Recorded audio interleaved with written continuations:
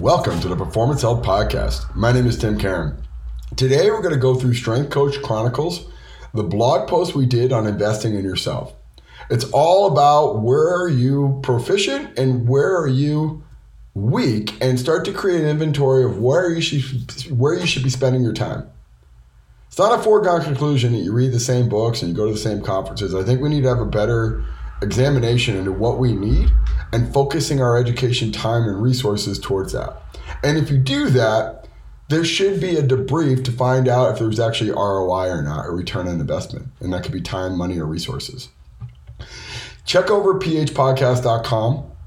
We have all of our Strength Coach Chronicles listed within our blog, so you can go through the blog and now we'll see the attached audio. As well as in the other end, get over the curriculum. Curriculum is the most advanced strength conditioning course out there. And in my opinion, I think it's going to be the most complete. You have 4 separate sections: coaching, nutrition, movement, and training, all broke up and also into 5 sections between principles, practical, case study, interview with the strength coach, and then the references. All of those are going to bring incredible value. There's 50 and growing. Trust me, you get in there, you're just getting started, and you're probably not going to finish ever, and it's going to constantly grow till it reaches to the point where we crash the server. That's the kind of goal. So you have PH curriculum. We also have strength deficit, which is leveraging eccentric versus concentric ratios, your go-to resource for that framework in that specific environment. And then we have the practical course. This is the practical guide to strength deficit. How can you apply this within your setting to be the most capable coach with strength deficit? All those collectively are going to make a really good platform for you, the user, the coach, to be able to be really good in your setting. Lastly, head over to realize.me, your command center for all health and wellness performance. I use this dashboard. I use this to create experiments. I can use this to sequester labs for myself or my clients. It's an amazing resource. I cannot tell you enough how much I use this platform and how invaluable it is for me, because bottom line, when I plan something, program something, or do anything, I want to see the cause and effect relationship, and Realize is being able to do that for me. Realize.me, your command center for all health and wellness performance. Highly recommend it. Get over there, get on their beta. It's going to be a huge tool for you as a strength coach. All right, guys, let's get into this. Strength Coach Chronicles, investing in yourself. This is going to be a doozy. I hope you guys are ready. I'm going to go into some controversial stuff, I think, or controversial for me per se, and be able to improve everyone's ability to be able to filter courses and do things that are going to be more valuable for you. Appreciate you guys. See you on the other side. All right, so we're going to get into this idea of investing into yourself. This is such a really specific thing for our industry.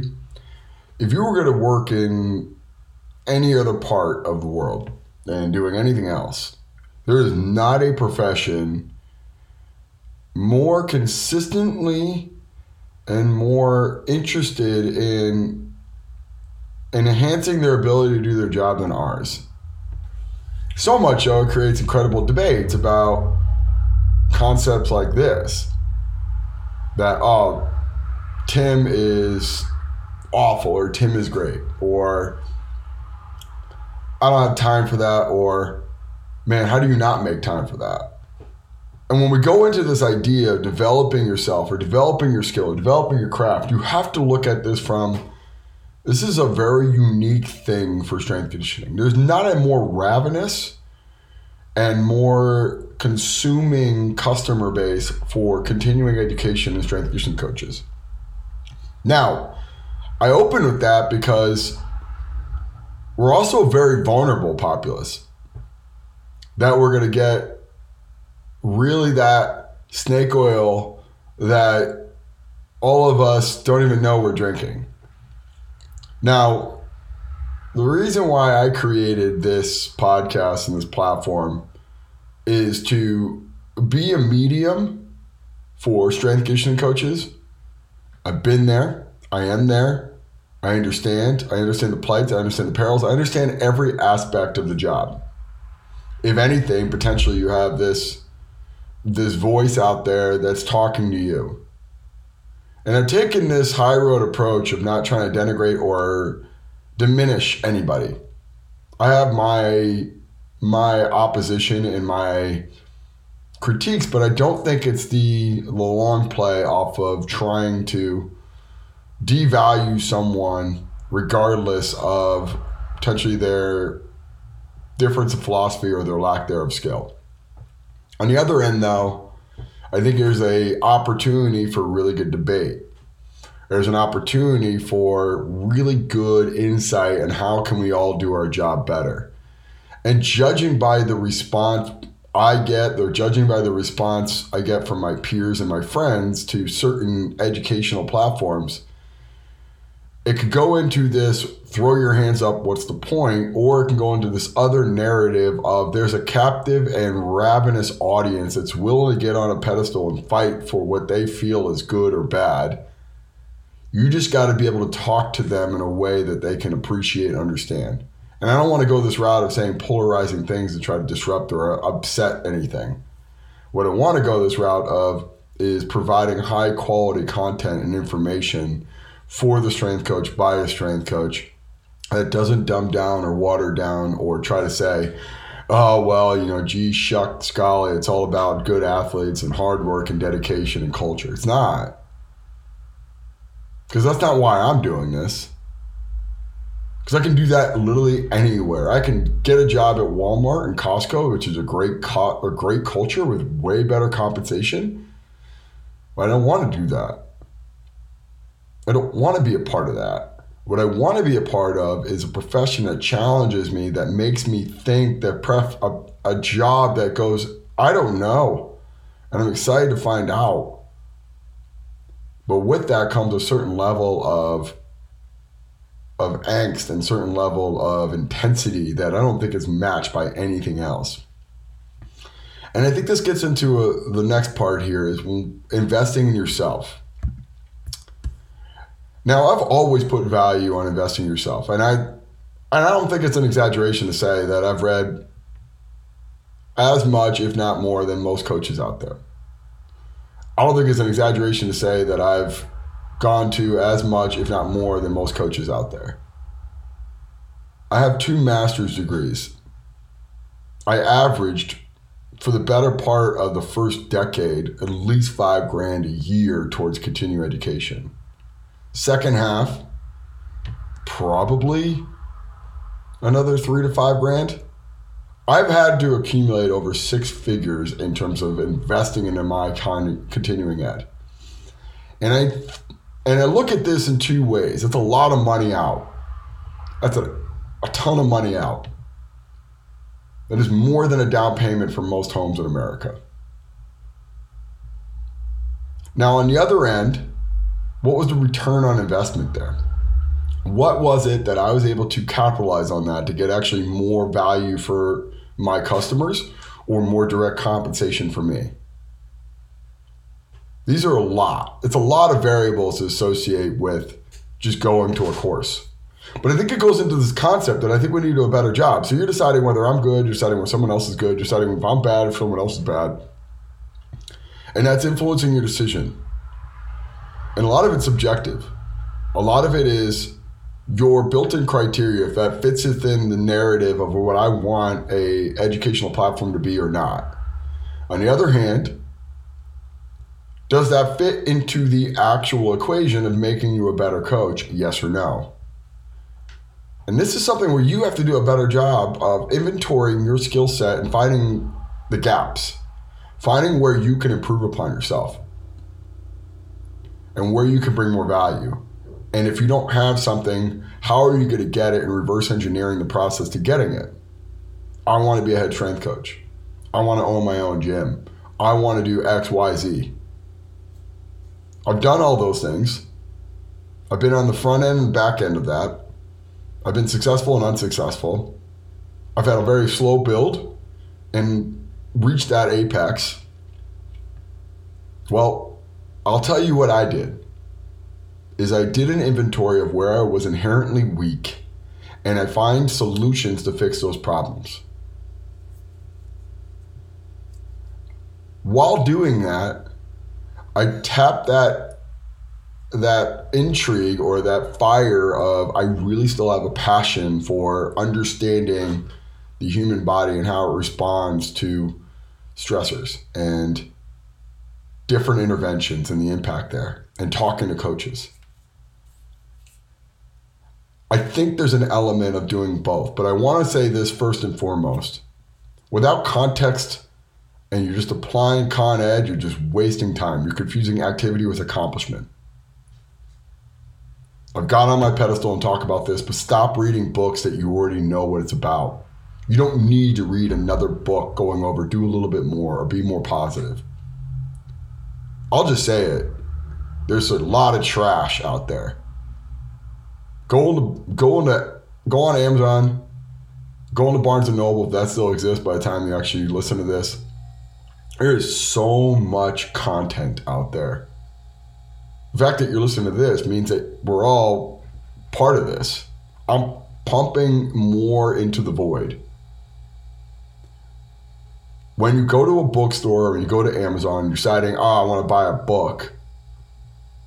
Ask yourself, what is your buying pattern? Look through your buying records. Go to Amazon and go to your orders and look through the books, filter it to books, and what kind of books do you read? How is that helping you, or how is that making you essentially just occupy space and time? You know, you're getting that like classification like, oh man, that guy's always reading. And you're reading trash books that don't help you. If you could get if you can get the entire book from the first sentence and then spending 200 to 300 pages trying to convince you that that thought was correct, throw the book away. It's a waste of time. But I think it goes into the next thing. If you're reading books that you already know, it probably means you're reading books that you don't already know what that book is about. You're probably not pushing yourself. For the folks that don't know, I have a degree in math. Not good at math. I didn't realize this till too late. And when I'm going through a math degree, and you're going through abstract algebra and monogeometry, introduction analysis, statistics 1 and 2, you get this extreme, overwhelming sense that everything you've done to that point was all just memorization and regurgitation and basically falling within this regression to the mean of your class. That your teacher is teaching to the lowest common denominator to get everyone through.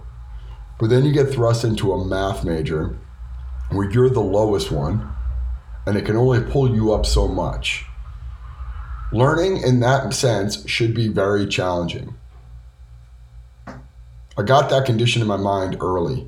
When I transitioned to exercise science, got to go through all the prerequisite courses, biochem, ex-phys, anatomy and physiology, kinesiology, biomechanics, motor learning. I'm not sitting there saying these things were easy, but I'm saying it was a lot easier because I went through the harder part. Now I'm on the back end, and I know what that strain feels like, and I know what that sense of I have no idea feels like. So when I pick up a book and I look it open and I say, I have no idea what this is. I just posted 4 books that I did read in the past 5 years that I think have made a profound influence on me. Fourth Phase of Water, Body Electric, Gilbert Lang's Life, and then anything Nick Lane's done. But all of those books, in a lot of sense, I had some sort of pieces of what they were talking about, but I had no idea the concept or the framework, or even in large part, there's a different perspective on something that I've already known. And when I'm reading these books, you get this feeling. And I'm reading this book right now called The Infinite Loop about pretty much the idea that we constantly in these loops to build in AI models. And when you're reading these books and you're going through them and you're trying to process what this all means, you get this feeling of, I don't know everything. I don't know anything.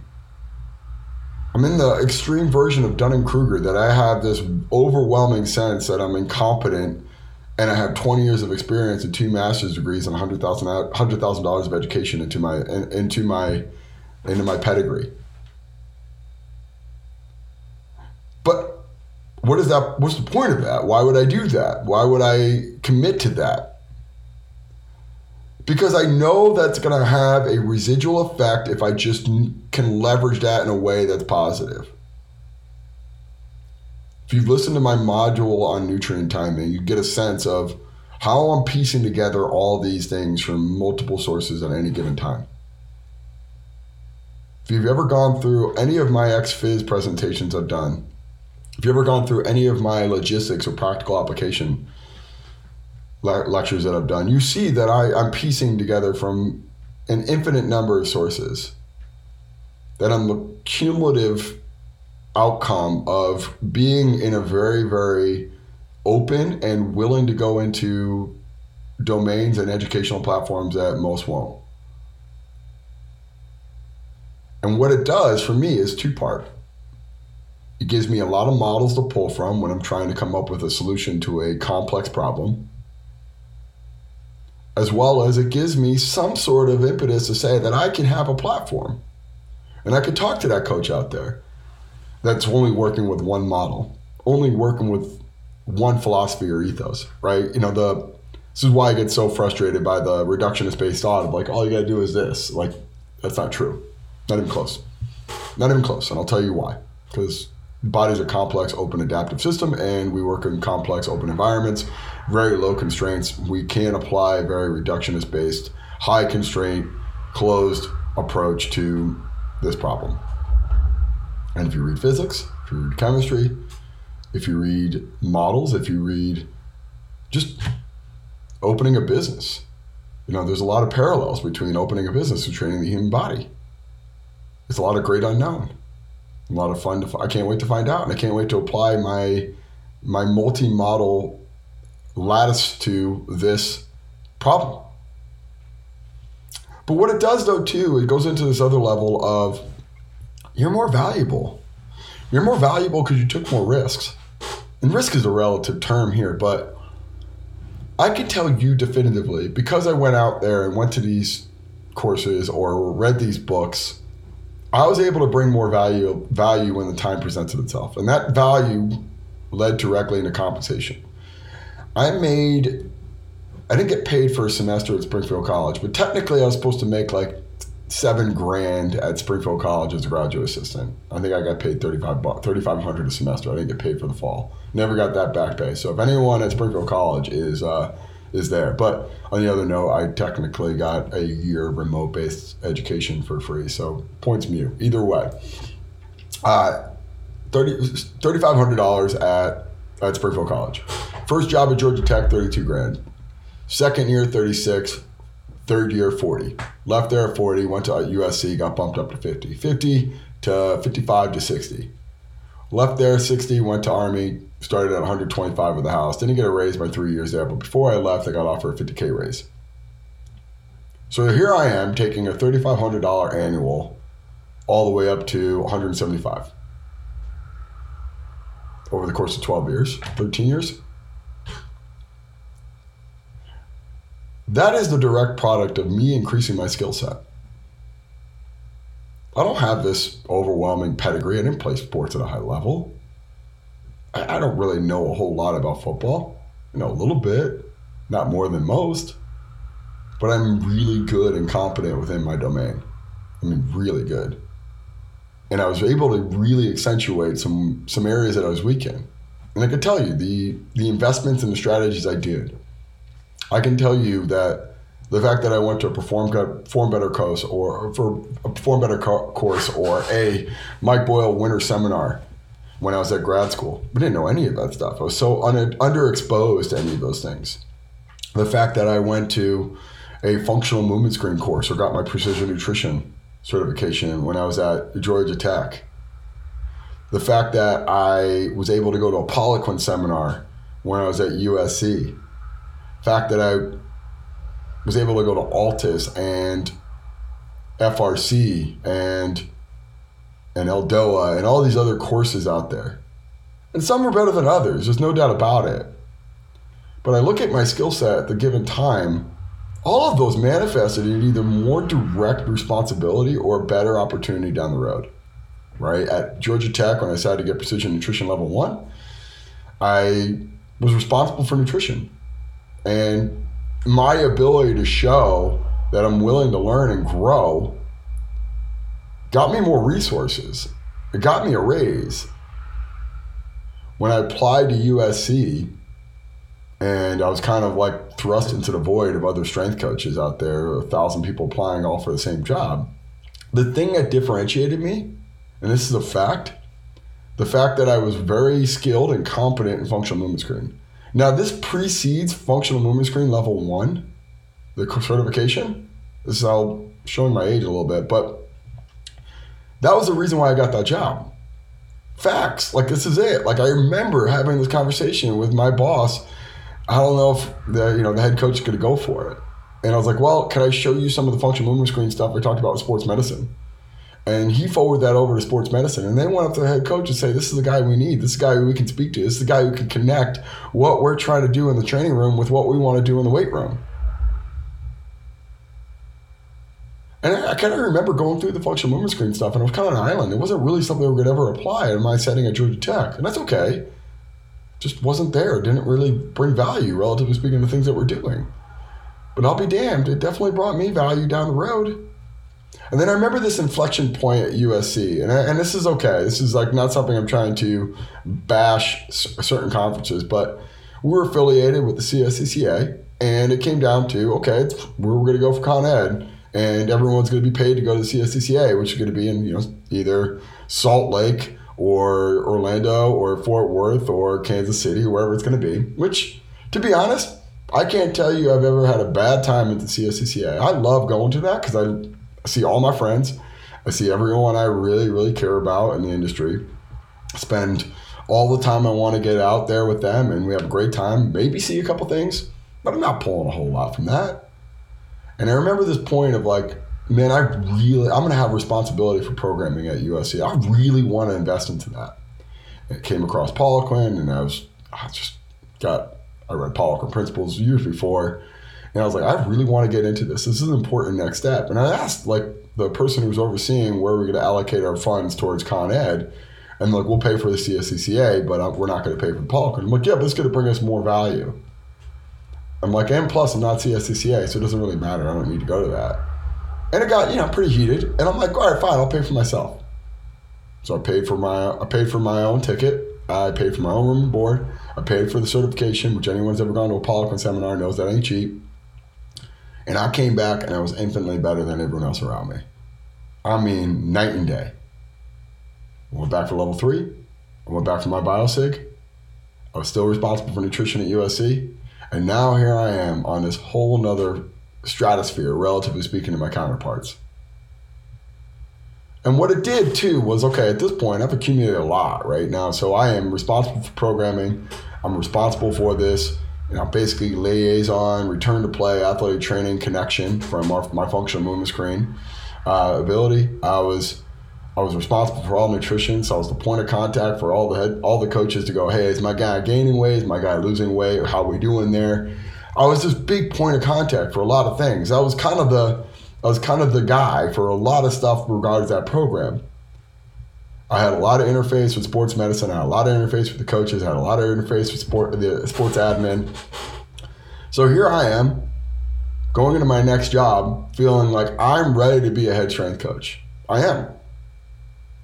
And you get this sense of bravado and confidence when you get in there. Like I interview, go in there, go over how much you know and how much you understand. Maybe you don't get a job. I've gotten turned down for several head strength coach jobs. Like I just didn't apply to my first one and got it. I was turned down multiple times. What I learned was my knowledge and skill set in the eyes of the people that are hiring is not as valuable as potentially other skill sets. But you're going to be an orchestrator and a facilitator, not necessarily a programmer and someone who's really skilled in these particular areas like nutrition and movement.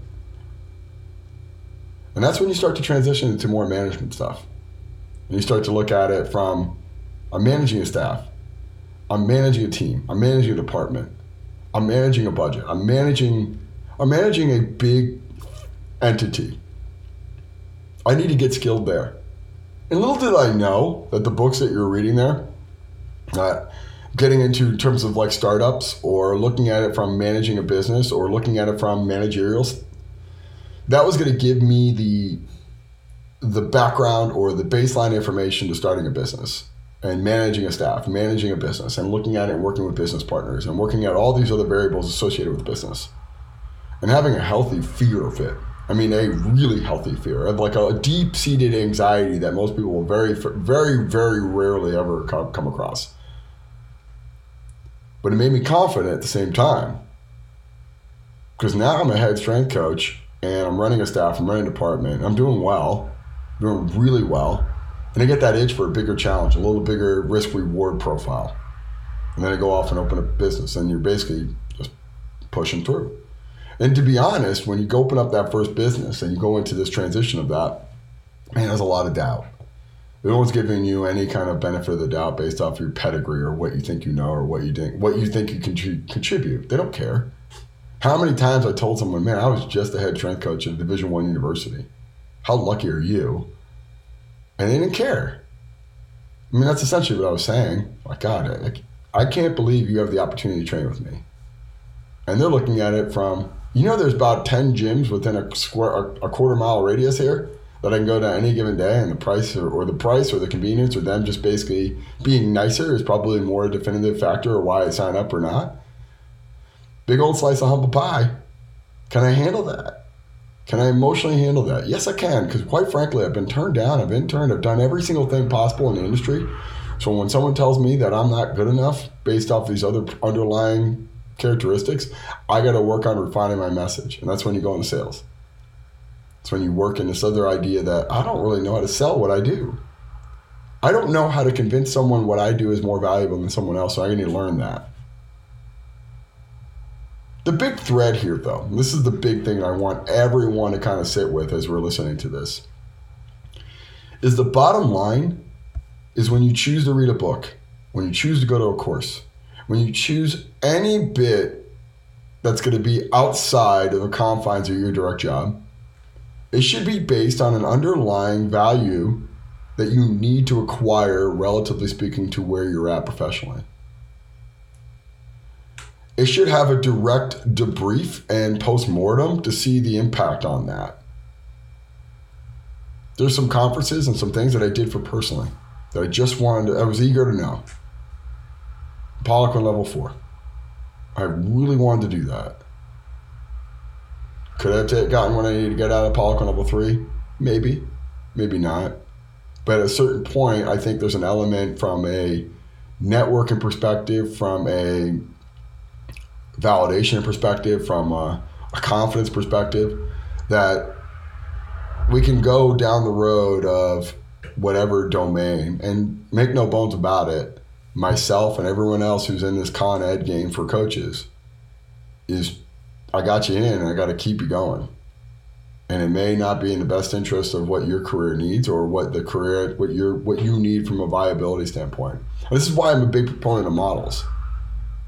That the outlet for this, for PH and anything that I'm doing, is acquire as many models as you possibly can and then use those models when you need them. Refine and be more deliberate with your process.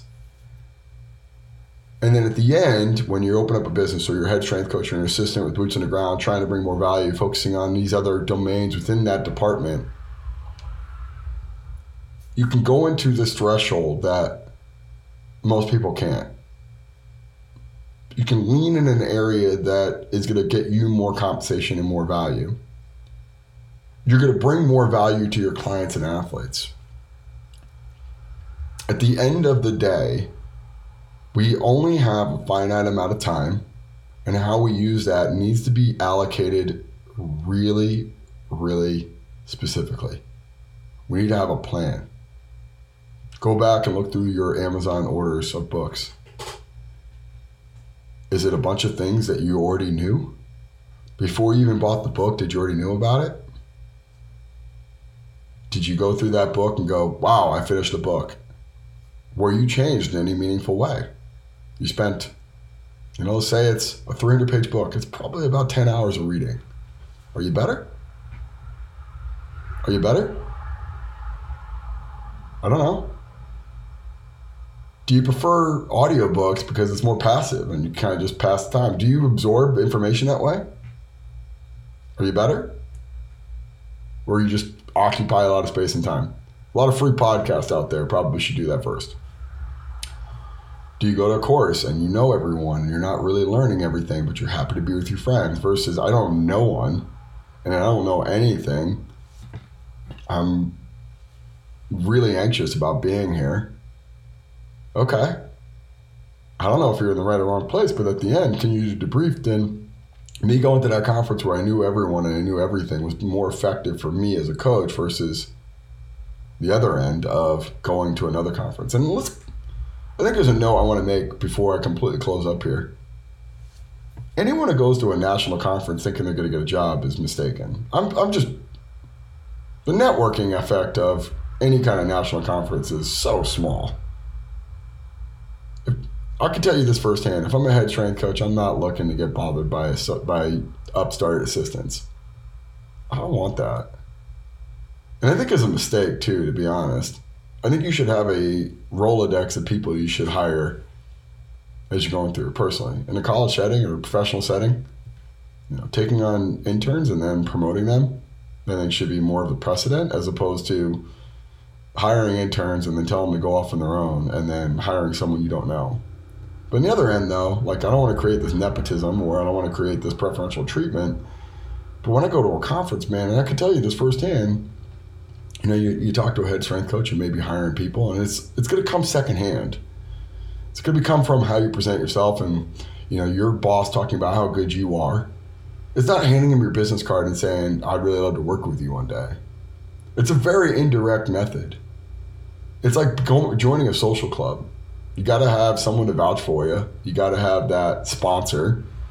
My boss is going, man, my guy Tim is the best, man. He is so good. He does so much. He does this, this, and this. And not all competitors, they're thinking about that in the back of your mind. I could use that in my facility. And you get an email or a text a couple days later. Hey, man, great meeting you over the weekend. Hope you have a great trip back, man. Love to talk to you about maybe one day working here at my school. That's how it goes. And I'm not sitting there saying that, having the courage to go up to a head strength coach and saying, hey, I'd really love to work for you one day. It doesn't take courage. It doesn't take some sort of gumption. I mean, that's what you're doing in sales. You're just having the courage to walk up to someone and be able to take a no. But on the other end, it's not designed for that. It's really not. You might be that person that gets down to the floor before all the conferences start and just hanging out with the older guys, but they just want to hang out by themselves. They want to see their friends. So if you try to get in edgewise, unless you're just this freakazoid that's going to grab their attention, that can lift the house, or on the other end, it goes into this maybe you have an opportunity to speak, or maybe you're part of a staff that's quote unquote the epicenter of where people are paying attention to, oh, dang, that school went to the national championship last year. I want to, eyes are on them. And you're walking around with the swag with that school, whether you're an intern or the top assistant, you have this perception. But to get to that threshold of being a head strength coach, you ain't going to get at any national conference. You're getting hired by the wrong people. The people that are hiring you aren't at that conference. The people that are competing with you are. So if you give them any bit of insight, I got this, I got a little rumor that such and such is leaving, and I know the head coach, I'm going to put my name in there for that. They're going to go into it too. They're going to send me an email, I heard such and such is leaving. Let me see if I can get myself in there. So the networking effect of some of these national conferences or the job potential effect, I don't know. My opinion is that it's overrated. You're better off investing into your skill set. You're better off investing into yourself. You're better off putting yourself into a platform where you are so invaluable and indispensable that the school that you're working at can't get rid of you and every other school wants you. My opinion. Now, I'm biased. That was my approach. But on the other end, I'm never heard this you don't hear this overwhelming everybody's walking out from that CSCCA or CSCS seminar and going, I got my job. It's not a job fair. They're not recruiting. They're hanging out. They're trying to see their friends. Maybe they're trying to learn. But it's not a job fair. And I think that's the part that's a huge misconception about these conferences. It's not the responsibility for the head coach there to try to go out there and get the next great guy or girl. It's hard in that way. You got to go out there and prove yourself and get as good as you can possibly good, that you're undeniable the best candidate. That when you do get that opportunity to interview, you walk in there and you're the smartest person in the room and you can tell them why. That when you get the opportunity to get that job, that you prove yourself, but more because your skill set and your acquisition of models and insight is better than everyone else. To me, I think that's the best way to go about it, because you can control that vector. You have control of the conferences and the books and the courses that you do. You don't have control over subjective measurements. You don't have control over the networking elements to a degree. So when you're thrusting yourself of like playing a numbers game off of like, I'm shooting my shot with as many strength coaches as I possibly can to get that job, versus I'm just going to develop myself to a certain level, and not creating a sense of isolation and arrogance about it. Like, I think that's the other mistake, is becoming completely closed off to the networking effect. Like, you still got to prove yourself, and you still got to prove yourself to people that hire. But I'm just saying, you're going to do it in these more catalytic environments. You're going to do it with situations that show your worth more transparently. So when you're investing in yourself, or when you're doing anything, my advice to you is it going to bring you a greater opportunity to get what you want or what you don't have than what you would otherwise? And then the stratosphere that you can get from that first collegiate job, that head strength coach job, opening your own gym, running a gym, working in a gym, is going to be a lot more available to you, because you're more valuable. You're not perceived to be more valuable. You are more valuable. And you can see that by having more monetary wealth, because it would cost the school more to replace my skill set. I'll leave it at this. And this could be completely taken as, how arrogant am I? But I would say this: the job I had at USC, there was one football-only assistant. Since then, they've hired 5 people to do the job I was doing myself.